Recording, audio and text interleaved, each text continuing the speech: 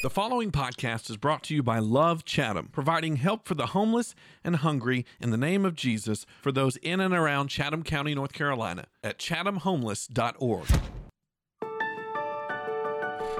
All right, it's a new week of Amen Brother Ben doing Summer in the Psalms. We're at episode 210, reading Psalm 20 through 22.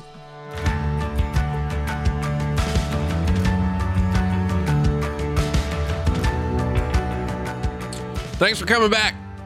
It's been good so far. This first week has been intense. King David was an intense guy. I hope you're journeying with us. It's a journey into mystery. Not really well, some mystery. That's true too. We've been journeying through the book of Psalms so far. Just 1 week, half of book one. If you didn't know, Psalm is divided up into 5 specific books with kind of an intro and an outro there. And so we're going to hopefully this week finish up, Lord willing, creeks don't rise, as the old folks would say. We're going to finish up book 1, which is all King David. And we have an interesting set of Psalms to read today. If you're following along with us in the plan, you're reading Psalm 20 through 22. By the way, if you need a plan, if you need like a digital version of this plan, you can shoot me an email, pastorben@lovesiler.com. It's really the way I did it because I was kind of procrastinated. I really wanted to do more thinking into dividing this up, but I kind of made sure that we basically did a book of Psalms a week. So this first one kind of took 2 weeks. It was a lot. But then there's going to be 1 week where we just read Psalm 119, stuff like that. So if you just read a couple of Psalms, you'll kind of keep up with us every day. Read like a split. If you have like a Bible that lays open, just read kind of everything in that split page, left side and right side. Anyway, it's whatever God leads you. But if you need some help with that, let me know. This is what I'm here to do is help you and to get more out of these Psalms. And we have an interesting set to look at today with Psalm 20, 21, and 22. We see a range of topics and emotions from King David.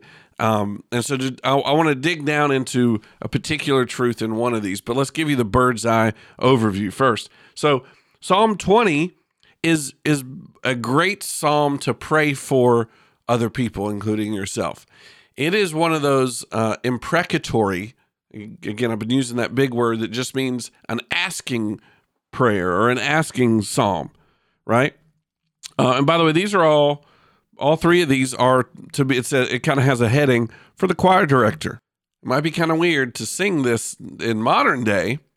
I've been talking to Jake, our worship leader, about how can we turn some of these psalms into music, but the main issue is that they don't rhyme phonetically.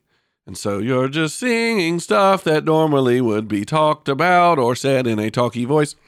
But these are all to be sung. They're artistic renderings. And so Psalm 20 is an ask, right? Lord, come help me out. And I know, and basically, may God come through for you. You're asking God to come through for, and this was kind of a psalm that the people of God could pray for each other, right? And it wasn't just, oh Lord, woe is me, help me, but it's like, may the Lord answer your prayers. May God remember all the things that may he hear your voice. May he send help to you. It's kind of a, hey, I'm thinking about somebody besides myself. And then in Psalm 21, it's like one of those, I call this one a Joel Osteen psalm, because it's just positive, encouraging K-Love. God's doing it, right? It starts out, how the king rejoices in your strength, right? And then it ends by saying, rise up, O Lord, in all your power, with music and singing, we celebrate your mighty acts. So God's doing his thing. And that's important for us to celebrate those moments that God does come through for us. I say that like God doesn't come through for us, but you know what I mean. When we have a mountaintop moment, when we have a victory,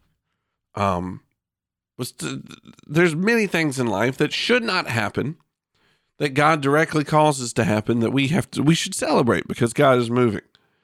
But then it gets a little bipolar here in these Psalms, because in Psalm 22, so it's like, right, Psalm 21 ends, rise up, yay, we're singing and celebrating. And then Psalm 22, it says, my God, why have you abandoned me? Things have taken a turn. Oh, and this is actually the longer. You've got two quick kind of positive Psalms, and then you have Psalm 22, which is a long negative Psalm. But in the middle of this Psalm, his anguish turns to worship, turns to joy. And the key to that, there's a transitional phrase in Psalm 22 that you see a couple times. For instance, where is it? I'm looking at an actual old school reading Bible, like someone from 1999. Let's see. It says, do not stay far away from me, for trouble is near. Verse 11. No one else can help me. And then he repeats that sort of, it kind of riffs off of it in verse 19. It says, oh Lord, do not stay far away from me. You are my strength. Come quickly to my aid. I think that's the only time. I'm just scanning the Psalm here. But there's that repeated phrase is key here, because at those moments where he says that, it sort of transitions from complaining to it kind of shifts, right? Especially at the end there, that second time he says it, he then begins to worship. He goes from, oh, this is really bad, to, oh Lord, help me. And then he starts to worship. And then he ends Psalm 22 saying, for royal power belongs to the Lord. He rules all the nations. Let the rich of the earth feast and worship. Bow before him, all who are mortal, all who live will end in the dust. For our children will also serve him. Future generations will hear about the wonders of the Lord. His righteous acts will be told to those not yet born. They will hear about everything he has done. And that sets up Psalm 23, which is a psalm you've probably heard quotes from before that we'll talk about tomorrow. But the key here is that when David is going through it, he understands how important the presence of God is. Yes, he wants God's actions. Yes, he wants God's provision, but he really understands that the key to his success is, God, stay close to me. God, and you're going to see that a bunch of times throughout the Psalms where David just wants to be in the presence of God. He just wants to be around him. Now, that's a tricky thing for some people, right? Because I'm not saying that it's tricky for me sometimes too, because we tend to lean on our understanding of human relationships and we go, well, I can't see God. He's just a story. He's just a story my parents told me. And all these things sound good, but he's hard to quantify. God is hard to really understand beyond what I can read and what I can see. Right? I talked Sunday about how God reveals himself to us through creation and through his word. And so those are ways, if you're wondering, to get close to God. Right? Some of you are wondering how, if I'm going through something or not. I don't know how to spend time with God. You use words like, hey, have you spent time with God lately? What does that even mean? I can't call him. We can't Zoom. We can't go over to his house and chill like I can somebody else. But spending time with God is going to him in the ways that he has revealed himself to us, and the way he shows himself to us, which is, through his word. Getting in God's word helps you understand him better, and he speaks. He may not be in a Morgan Freeman voice, hello, this is God, but God speaks through his word. If you are a believer, he speaks through the Holy Spirit, saying, things that you wouldn't get otherwise. By the way, if you're lost and you're searching for God, the main thing God has to say to you right now is, you're a sinner, you need to get saved, or our relationship is broken. Maybe the reason why you don't hear much from God is because your relationship is in bad state. Like, if you have a person, whether it be an ex-boyfriend or girlfriend or a family member or a friend who you're on the outs with, you probably are not communicating much with them because your relationship is broken. And so if you have not healed your relationship to God through Jesus, through faith and asking Jesus to forgive your sins and putting your faith in what he did for you, the cross, the empty tomb, all that stuff, if you believe that is the only way to God and you kind of submit to that and accept the gift of forgiveness through repentance, then you're going to start hearing from God more. Now your relationship is right and y'all can start communicating again.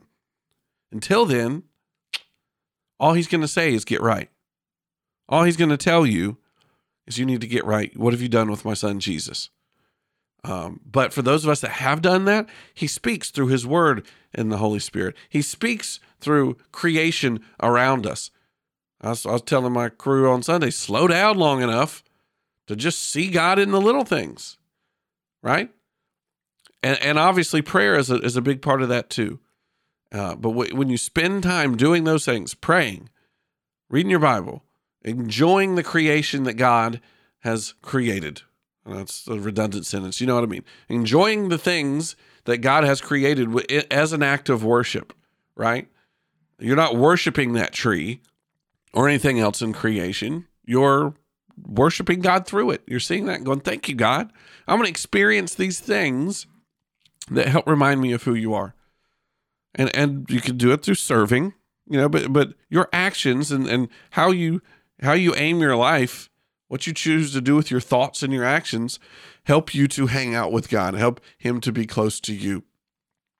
And God is close to people when they obey, when they do that.